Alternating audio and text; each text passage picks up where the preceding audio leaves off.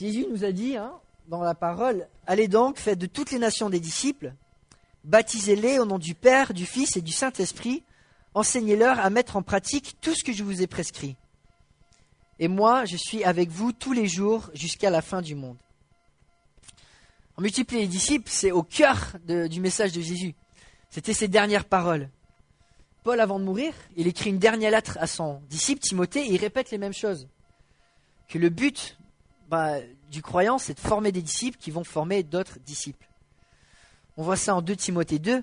« Toi donc, mon enfant, fortifie-toi dans la grâce qui est en Jésus-Christ. Ce que tu as entendu de moi, en présence de nombreux témoins, confie-le à des personnes fidèles qui soient capables de l'enseigner aussi à d'autres. » Un disciple, c'est celui qui a reçu ce que Christ a enseigné et qui le partage à d'autres. C'est quelqu'un qui a été formé et qui peut former d'autres personnes. Alors la Bible nous appelle à être des disciples. Sur ce flyer, on a essayé d'en formuler quelque part une certaine manière de le vivre en tant qu'Église. Alors c'est sur le papier, mais maintenant, la question qu'on se pose tous, c'est alors pourquoi s'embarquer là-dedans? C'est pas déjà assez compliqué la vie? Déjà juste de s'occuper de nous-mêmes pour avoir une piété personnelle qui va vers l'avant? D'être occupé, pourquoi s'embarquer dans cette vision de multiplication des disciples alors que la vie est déjà compliquée? C'est déjà fatigué de travailler, de prendre soin de nos entourages, de notre proche, de maintenir notre relation avec Dieu. Encore trouver une motivation pour former d'autres personnes et se donner constamment vers l'extérieur. C'est quand même osé. Paul, lorsqu'il partage ses versets à Timothée, il vient d'être torturé, emprisonné, il est opposé constamment par d'autres enseignants, il est abandonné même de ses proches, il a quelques mois d'être décapité, il dit à Timothée, allez on y va, vas-y toi tu prends le flambeau, tu continues. Et même ce Timothée qui est doué, qui avait un charme dans sa foi, on va voir ça ce matin, il était plein d'expérience, il avait suivi Paul pendant des années, connu un des meilleurs mentors que le monde a produit depuis Jésus-Christ. Timothée fait face à ce défi de multiplier les disciples et qu'est-ce qu'il fait? Il a besoin d'être encouragé. Il a besoin d'être encouragé, de ne pas atténuer son appel par une timidité. Alors Paul lui écrit cette lettre de 2 Timothée, on va regarder à l'introduction de cette lettre ce matin. Timothée, pour rester un disciple, il va devoir tout risquer, même sa vie. Et pourtant Paul, qui lui déjà a tout perdu aux yeux du monde, lui donne un dernier encouragement. Timothée, ça en vaut vraiment la peine. Ça en vaut vraiment la peine. Porte ce flambeau avec courage et fierté. Moi, je ne peux plus le porter. Moi, ma course est finie. L'espoir de ta génération ne plus être la génération passée. L'espoir de ta génération, c'est toi. Et la manière avec laquelle tu imites Jésus-Christ. Timothée est face à un défi, celui de la consécration de sa vie à la mission de faire des disciples. Et pour le motiver, Paul écrit cette lettre de 2 Timothée, qu'on a dans la Bible, une lettre transparente, honnête, intense, qui inspire. On voit les convictions d'une vie entière qui se dévoile en quelques dernières paroles. J'aimerais qu'on lise ensemble 2 Timothée 1, versets 1 à 7. Et on va se concentrer des versets 3 à 7.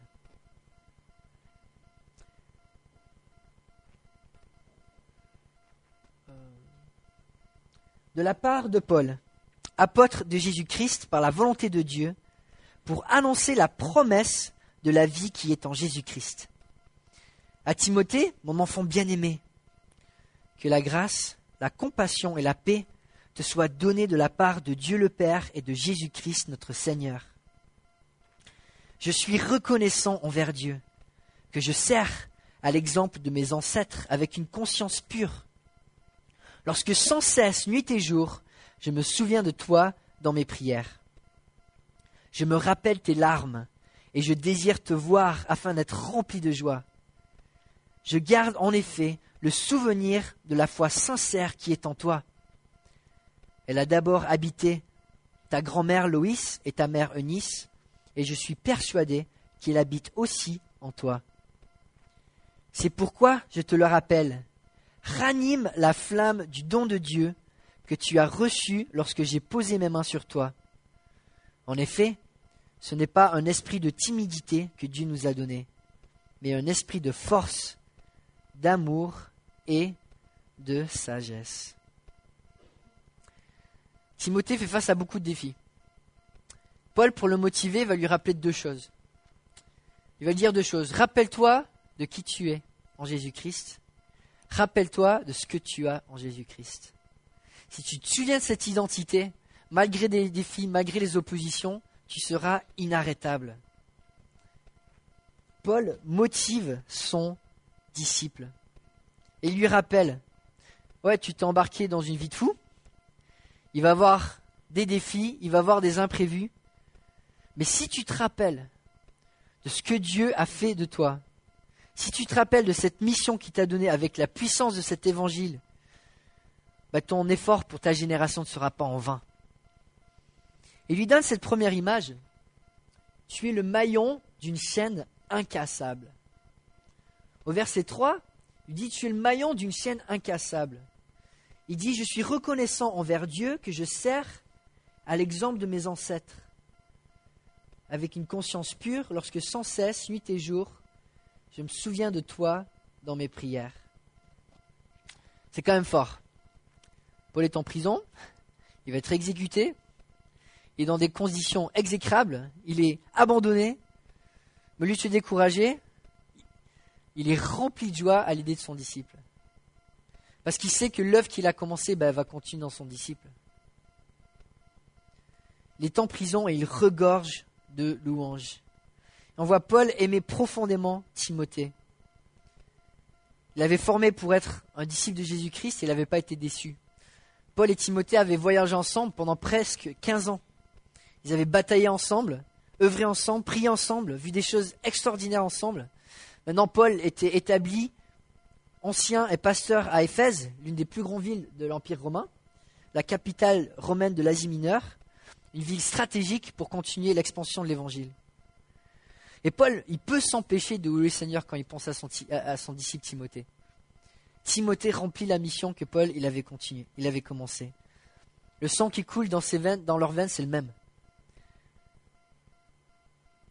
Le sang qui coule dans les veines de Timothée, c'est celui du disciple de Jésus-Christ. Le combat que Paul soutenait, Timothée le chérit aussi. Et donc Timothée est établi à Éphèse pour faire des disciples. On le voit dans toute l'épître. Paul l'encourage à faire des disciples en faisant l'œuvre d'un évangéliste, en prêchant la parole, en formant des disciples qui peuvent aussi en former d'autres. Et Paul, il se réjouit dans son disciple. Il se retrouve dedans. Il l'appelle son fils, son enfant bien-aimé. Alors ils n'étaient pas forcément pareils, ils avaient des dons différents, des forces différentes, des faiblesses différentes, avec le même sauveur, le même message. Et ça pousse Paul à la louange. Timothée continue de faire l'œuvre que Paul avait commencée, ou que Paul s'était donné à faire avancer. En Timothée, on voit que Paul était visionnaire. On l'a lu quand il dit « Moi, je t'ai enseigné pour que tu formes des personnes qui forment d'autres personnes. » Il voit 4 générations en avant. Il se voit et il voit une vision qui s'étend. Mais en même temps, cette force de sa vision, il la puise aussi de son passé. Lorsqu'il pense à son message, à la foi qu'il a transmise à Timothée, ce n'est pas une foi nouvelle. C'était déjà la foi de ses ancêtres. Et il rappelle ça à Timothée. Je suis reconnaissant envers Dieu que je sers à l'exemple de mes ancêtres. L'œuvre qu'ils sont en train de faire, c'est une œuvre qui a perduré depuis la création. Dieu, il a toujours eu un peuple fidèle pour faire des disciples qu'ils allaient faire des disciples. Depuis 2000 ans, les disciples de Jésus forment des disciples et on est là aujourd'hui. 2000 ans avant, Abraham avait fait des disciples, qui avaient fait des disciples, qui avaient perduré jusqu'à la venue de Jésus-Christ. Et puis avant ça, du temps d'Adam jusqu'au temps d'Abraham, il y avait aussi une lignée de disciples. Et Paul fait le lien en utilisant un verbe qui est assez intéressant. Il dit « Je sers le Dieu de mes ancêtres ». Alors c'est un mot qui est très peu utilisé dans le Nouveau Testament, en grec, qui signifie non seulement de servir, mais aussi d'adorer. Quand on pense à l'Ancien Testament, souvent, l'adoration, c'était exprimé par le service. On pense aux Lévites, on pense aux prêtres qui faisaient un service, c'était l'adoration. Pour que le culte de Dieu soit maintenu, pour que les gens puissent avoir cette proximité avec Dieu, il fallait qu'il y ait un service accompli à Dieu. Et donc Paul fait un petit clin d'œil à cette alliance de l'Ancien Testament, en disant, l'œuvre qu'on est en train de faire, ça fait des milliers d'années qu'elle perdure. On est des maillons d'une chaîne qui est incassable. Ça fait des milliers d'années que Dieu continue à faire des disciples qui font des disciples. On est dans une œuvre qui va continuer, une œuvre qui est sûre, une œuvre qui va porter son fruit. Alors c'est vrai que dans le Nouveau Testament, ce terme est peu employé parce que suite à la révélation de Jésus-Christ, on est plus dans une perspective d'une foi personnelle et beaucoup moins rituelle. Paul rappelle cette identité à Timothée. Tu es l'héritier d'une lignée qui perdure depuis la création. Tu es le maillon d'une chaîne incassable. Souviens-toi de cette identité. Quand Paul commence sa lettre à Timothée, comme beaucoup de lettres, il commence avec la grâce et la paix, mais qu'est-ce qu'il ajoute ? La compassion. Compassion, un mot qui, dans les versions plus anciennes, était traduit par miséricorde. C'est un mot grec qui vient d'avoir de la pitié face à la misère et corps du cœur. C'est un désir de pitié presque qui vient du cœur. Et quand on souhaite à quelqu'un qui reçoit la miséricorde de Dieu, c'est que les choses ne sont pas faciles. Quand on souhaite à quelqu'un qui reçoit la compassion de Dieu, c'est qu'il y a des difficultés. Et Timothée, il était dans une église qui n'était pas facile, où il y avait des gens qui voulaient enseigner d'autres doctrines, où il était méprisé pour sa jeunesse, son mentor allait être exécuté. Il était dans une ville qui avait déjà persécuté les chrétiens. Et Paul rappelle à Timothée, ta mission ne peut que réussir. Si ta mission c'est de faire des disciples qui vont faire des disciples, tu ne peux que réussir. Accroche-toi à cette mission, tu seras inarrêtable. Parce que tu fais partie d'une chaîne incassable. Tu es sauvé, tu es dans les mains de Dieu. Et oui, Dieu prendra soin de toi.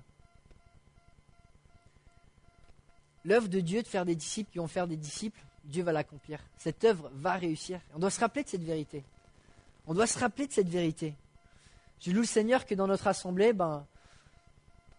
beaucoup d'entre nous n'avons pas envie de simplement s'asseoir et d'observer Dieu faire des disciples dans d'autres pays, dans d'autres régions, dans d'autres villes, mais de se retrousser les manches et dire non, utilise-moi aujourd'hui pour faire des disciples dans ma ville, dans mon église. Alors c'est sûr que faire des disciples, c'est pas facile, c'est un apprentissage, ça prend des sacrifices, ça nécessite de prendre certaines priorités. Cette semaine, j'ai été touché par un verset dans le psaume 119, où le psalmiste, face au commandement de Dieu, écrit ceci. « Je réfléchis à mes voies et je conduis mes pas vers tes instructions. Je fais preuve d'empressement. Je n'attends pas pour obéir à tes commandements. » Alors c'est vrai que quand on pense à faire des disciples, on peut se dire c'est compliqué, je ne suis pas prêt. Et ce verset me rappelle que si Dieu a commencé une œuvre en nous, il va nous donner la force pour la continuer. Oui, peut-être qu'on n'est pas encore parfait pour faire des disciples, mais on peut, comme ce psalmiste, s'empresser d'aller vers l'avant pour pouvoir justement accomplir cette tâche. Paul savait que cette tâche valait la peine et il priait jour et nuit pour Timothée, pour son disciple, pour que Timothée puisse prendre ce flambeau et le passer. Et je sais aussi que c'est la prière de notre groupe d'anciens pour notre assemblée. Paul rappelle à Timothée son identité. Tu es le maillon d'une chaîne qui est incassable. Ton œuvre va réussir. Et puis il lui rappelle aussi, Timothée, tu es un cadeau. Timothée, tu es un cadeau. Tu es une source de joie sans pareil. Tu es une bénédiction. Pour moi et pour tous les croyants. Timothée, son nom signifie précieux à Dieu. Et pour Paul, Timothée était aussi précieux à ses yeux. Il lui dit au verset 4, « Je me rappelle tes larmes et je désire te voir afin d'être rempli de joie. Quand on développe une relation de disciple, forcément, quand on arrive à transmettre des valeurs qu'une personne va embraser, des valeurs qu'une personne va pratiquer, qui va changer sa vie, on ne peut pas regarder cette personne sans être comblé de joie. Et Paul, quand il reconnaissait l'investissement et l'œuvre que Dieu avait fait en Timothée, il ne pouvait que d'être extasié de joie. Il se dit, je me rappelle de tes larmes. Alors on ne sait pas pourquoi Timothée avait pleuré. Peut-être c'était parce que Paul avait été arrêté, il allait être mis à mort. Peut-être c'était un souvenir des prières qu'ils avaient eues ensemble. Ou des larmes de joie au travers de l'œuvre que Dieu avait fait au travers d'eux. On ne sait pas exactement d'où venaient ces larmes, on savait qu'elles venaient d'un homme qui était attaché à l'œuvre de Dieu. Et ça, pour Paul, ça le motivait. Ça le remplissait de joie. Timothée était un cadeau pour lui. Il y a une raison pour laquelle la dernière lettre de Paul, elle n'a pas été écrite aux Corinthiens, à cette église qui lui avait donné tant de soucis, mais qui avait été écrite à son disciple, à son fils bien-aimé, Timothée, qu'il avait accompagné fidèlement pendant des années, qu'il avait encouragé, qu'il avait soutenu. Le désir de Paul, c'était de voir un Timothée qui était fort.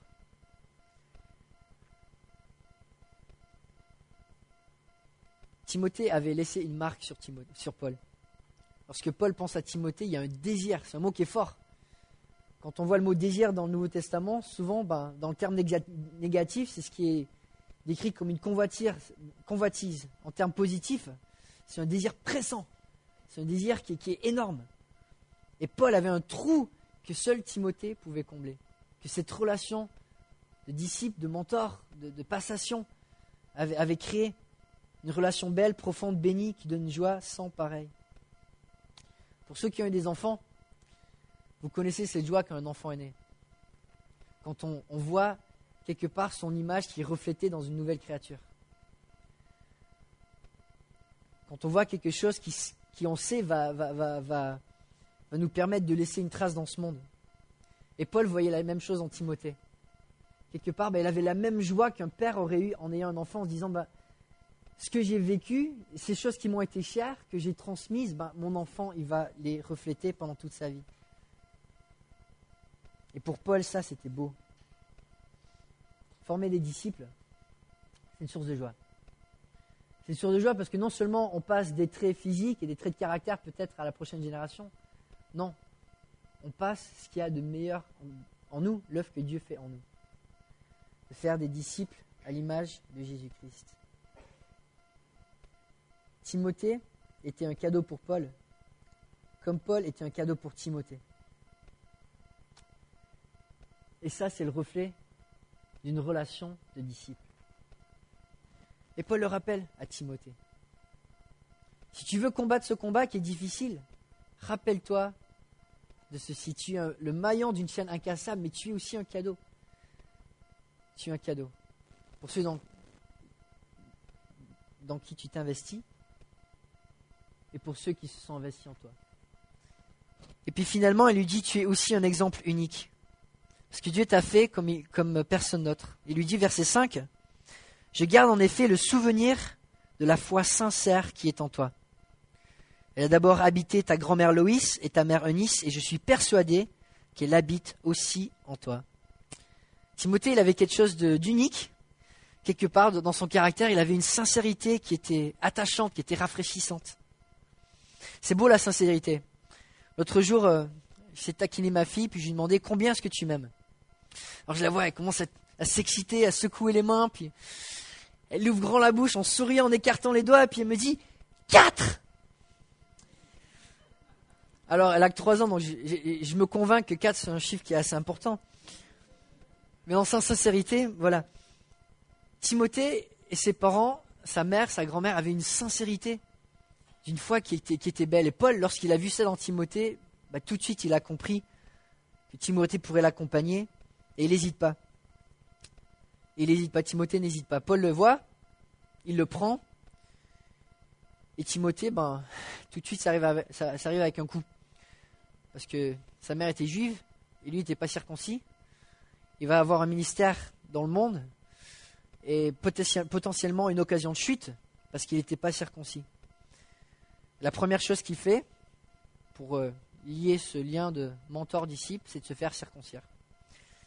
C'est vrai que quand on pense à la relation la plus belle de mentorat dans la Bible, on pense souvent à Paul et Timothée, et la méthode est toujours efficace, la circoncision. Dieu avait touché Timothée d'une manière unique. Il avait un don qui était unique et Paul le rappelle à Timothée.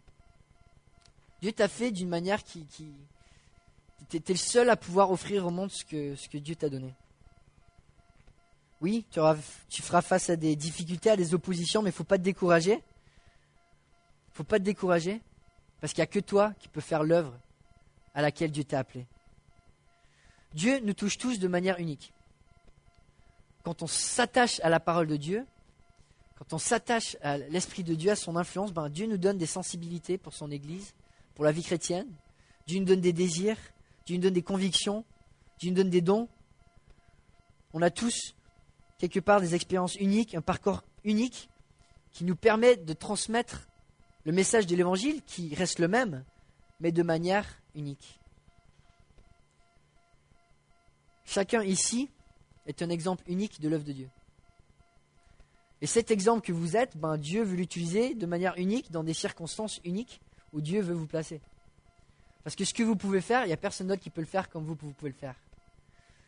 Et Dieu sait comment organiser les circonstances de la vie pour nous mettre à l'endroit où nous, dans la manière dont il nous a fait, on peut briller. Chacun de nous a une contribution unique à faire pour l'œuvre de Dieu.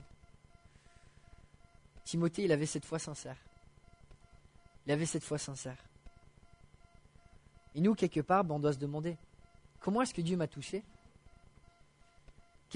En quoi il a commencé cette œuvre en moi que je peux exprimer dans l'Église pour le service des saints ? Quel est le don spirituel que Dieu m'a donné ? Un don spirituel, c'est pas toujours quelque chose qu'on exprime dans l'Église de manière formelle, ou de manière officielle. Un don spirituel, c'est notre sensibilité, c'est ce que Dieu nous a donné, qui nous donne un amour pour l'Église. Je réfléchis encore à ce verset du psalmiste. Je réfléchis à mes voies et je conduis mes pas vers tes instructions. Je fais preuve d'empressement. Je n'attends pas pour obéir à tes commandements. Timothée devait se rappeler de l'œuvre que Dieu avait commencée en lui. Il lui avait donné un potentiel au travers de cette foi sincère, il ne devait pas le cacher. C'était son identité, c'était qui il était. Et au travers de qui il était, il pouvait briller et partager cette vision avec enthousiasme et avec efficacité. Paul rappelle à Timothée, rappelle-toi qui tu es. Ça ne marche plus. Et puis il lui dit, rappelle-toi ce que tu as. Rappelle-toi qui Christ t'a formé, mais aussi rappelle-toi ce qu'il t'a donné. Versets 6 et 7. C'est pourquoi je te le rappelle, ranime la flamme du don de Dieu que tu as reçu lorsque j'ai posé mes mains sur toi. En effet, ce n'est pas un esprit de timidité que Dieu nous a donné, mais un esprit de force, d'amour et de sagesse. Paul rappelle à Timothée, ranime le don que Dieu t'a donné. Et moi, cette formulation, elle me plaît beaucoup. Timothée avait des dons qui avaient été évidents pour beaucoup. On le voit dans la deuxième lettre à Timothée, son don, quelque part, c'était la prédication. Paul l'encourage à utiliser ce don, à prêcher en toutes circonstances, à s'attacher à la parole, à enseigner. En 1 Timothée 1, 14 et 15. Non. La manette ne marche pas très bien. Voilà. Je vais le lire. En attendant que je vienne, il dit à Timothée, applique-toi à lire les Écritures dans l'assemblée, à encourager, à enseigner. Ne néglige pas le don que tu as reçu, celui qui t'a été donné d'après une prophétie lorsque le conseil des anciens a posé les mains sur toi. Paul, il avait reçu des dons qui avait été évident dans l'Assemblée, qui avait été évident, qui avait été confirmé par les anciens, même sous une prophétie. Et Paul l'encourage, ranime la flamme de ton don. Là, le mot en grec, il est intéressant, c'est en un mot, ranime ta flamme, qui signifie pas simplement de garder la flamme allumée, mais de la garder à pleine puissance. Et Paul rappelle à Timothée, Dieu, lorsqu'il t'a donné un don, qu'est-ce qu'il a fait? Un don spirituel, c'est quoi? En une phrase, c'est Dieu qui est avec toi. C'est Dieu qui est avec toi. Un don spirituel, c'est Dieu qui a donné une capacité de bénir d'une manière qui est personnelle, qui est appropriée et qui reflète un témoignage unique de l'œuvre de Dieu en chacun. Moi, je suis convaincu que le plus grand témoignage d'amour qu'on peut avoir, c'est quand on donne le meilleur de nous-mêmes dans l'Église, quand on sert selon nos dons. Notre don, c'est notre puissance. Et Paul rappelle à Timothée, ranime cette flamme. Dieu ne t'a pas donné un briquet, il t'a donné un lance-flamme. Ranime cette flamme. Ce don que Dieu t'a donné, c'est la puissance de Dieu au travers de toi. Alors utilise ce lance-flamme. Utilise-le pour laisser des marques. Utilise-le pour briller fort. Utilise-le pour casser la baraque dans le bon sens. C'est ça un don spirituel. C'est Dieu en vous. Et quand Dieu est en vous, qui c'est qui est contre vous? Peut-être vous ne connaissez pas votre don spirituel. Comme on l'a décrit, notre don c'est quoi? C'est la capacité, c'est des capacités que Dieu nous donne, des sensibilités que Dieu nous donne, et qui sont évidentes dans l'assemblée quand on sert. Alors quand on ne connaît pas vraiment son don, les premières choses à faire, c'est rapprocher de Dieu, de la parole, pour avoir des convictions, puis de servir dans l'église. Après, ça va être évident. Il y a aussi des tests, si jamais vous n'avez pas fait un test là-dessus, vous pouvez demander à un responsable, on peut aussi vous en donner. Mais c'est important de connaître son don, de connaître ses sensibilités, parce que c'est l'arme la plus puissante que Dieu vous a donnée. C'est un lance-flamme. Paul dit à Timothée, rappelle-toi de ce que tu as. Tu as un don. Dieu t'a donné des capacités uniques qui vont impacter ton entourage de manière puissante. Mais rappelle-toi d'une chose de plus. Tu as le Saint-Esprit. Tu as le Saint-Esprit, tu n'es pas tout seul. Il dit au verset 7, en effet, ce n'est pas un esprit de timidité, littéralement de poltron, que Dieu nous a donné, mais un esprit de force, d'amour et de sagesse. Et Paul parle avec un peu d'ironie, il lui dit, mon enfant bien-aimé, Timothée, si en toi existe un esprit de poule mouillée, je peux t'assurer qu'il ne vient pas de Dieu. Si tu as un esprit de timidité et de poltronnage, je peux t'assurer que ça ne vient pas de Dieu. Parce que l'esprit que Dieu donne, lui, ça vient avec de la puissance, ça vient avec de l'amour, ça vient avec de la sagesse. Ah oui, il y a des débats dans ce verset en disant est-ce que le mot esprit doit avoir une majuscule ou pas? Est-ce que c'est l'esprit de Dieu ou simplement l'influence que Dieu a sur l'esprit du disciple? Mais bon, quand on connaît la Bible dans sa vue d'ensemble, on sait qu'il n'y a pas d'amour, il n'y a pas de sagesse, il n'y a pas de puissance sans le Saint-Esprit. Paul encourage Timothée à combattre.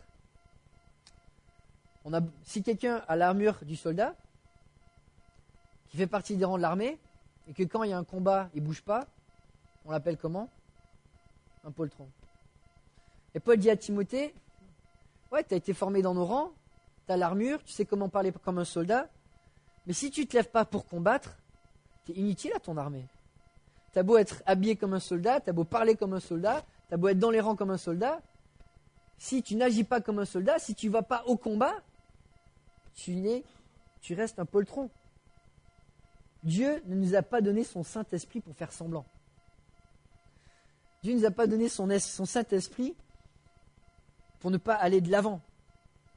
On voit en Actes 1:8, et vous recevrez une puissance lorsque le Saint-Esprit viendra sur vous. Vous serez mes témoins à Jérusalem, dans toute la Judée, dans la Samarie, jusqu'aux extrémités de la terre. Cet esprit que Dieu donne, il n'y a aucune ville, aucune région, aucun pays, aucune frontière, aucune culture, aucun cœur endurci qui peut le contenir. Il brise tout. Il passe partout, il casse tout. Ce Saint-Esprit est tellement puissant que la seule vision qui peut lui rendre justice, c'est une vision grande comme le monde. Et c'est aussi un esprit d'amour. Paul encourage Timothée, mais rappelle-toi, cet esprit que Dieu t'a donné va te donner la puissance d'aimer ce qui est impossible d'aimer. de pardonner ce qui est impardonnable, de te donner même quand ça coûte cher. Et puis c'est un esprit de sagesse. Un mot sagesse, mais cette fois en grec, il est utilisé qu'une seule fois dans le Nouveau Testament, qui signifie une maîtrise de soi, un discernement, une discipline. La sagesse que Dieu nous donne, c'est le pouvoir de prendre des décisions justes, de vivre une vie équilibrée, d'avoir des paroles mesurées, d'avoir des actions appropriées, pertinentes. Et Paul rappelle à Timothée en une phrase, mais rappelle-toi de ce Saint-Esprit. Pour faire cette mission que Dieu t'a donnée, rappelle-toi de ce Saint-Esprit, tu n'es pas tout seul. Tu as une puissance, tu as un amour, tu as une sagesse. Faire des disciples qui font des disciples, c'est pas facile.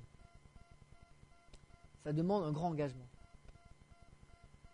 Ça demande non seulement de vouloir connaître Dieu, mais aussi de savoir le partager. C'est de s'engager non seulement pour notre vie personnelle, mais de s'engager pour ceux qui sont autour de nous. C'est un grand défi. C'était un défi pour Timothée, c'est un défi pour chacun de nous. Mais j'aimerais juste finir avec la première motivation que Paul donne à Timothée dans sa première épître. Paul rappelle à Timothée la source de toute chose. Il lui dit le but de ses instructions. C'est un amour qui provient d'un cœur pur, d'une bonne conscience et d'une foi sincère. C'est vrai qu'on peut avoir des grands plans pour faire plein de choses, mais si ça ne vient pas premièrement de notre amour pour Dieu, de notre foi sincère, d'une bonne conscience, ça va être vain. Mais si c'est nourri dans notre engagement pour Dieu, jusqu'où est-ce qu'on peut aller? Par la grâce de Dieu, j'espère qu'on peut aller très loin. Amen. Amen. Prions ensemble.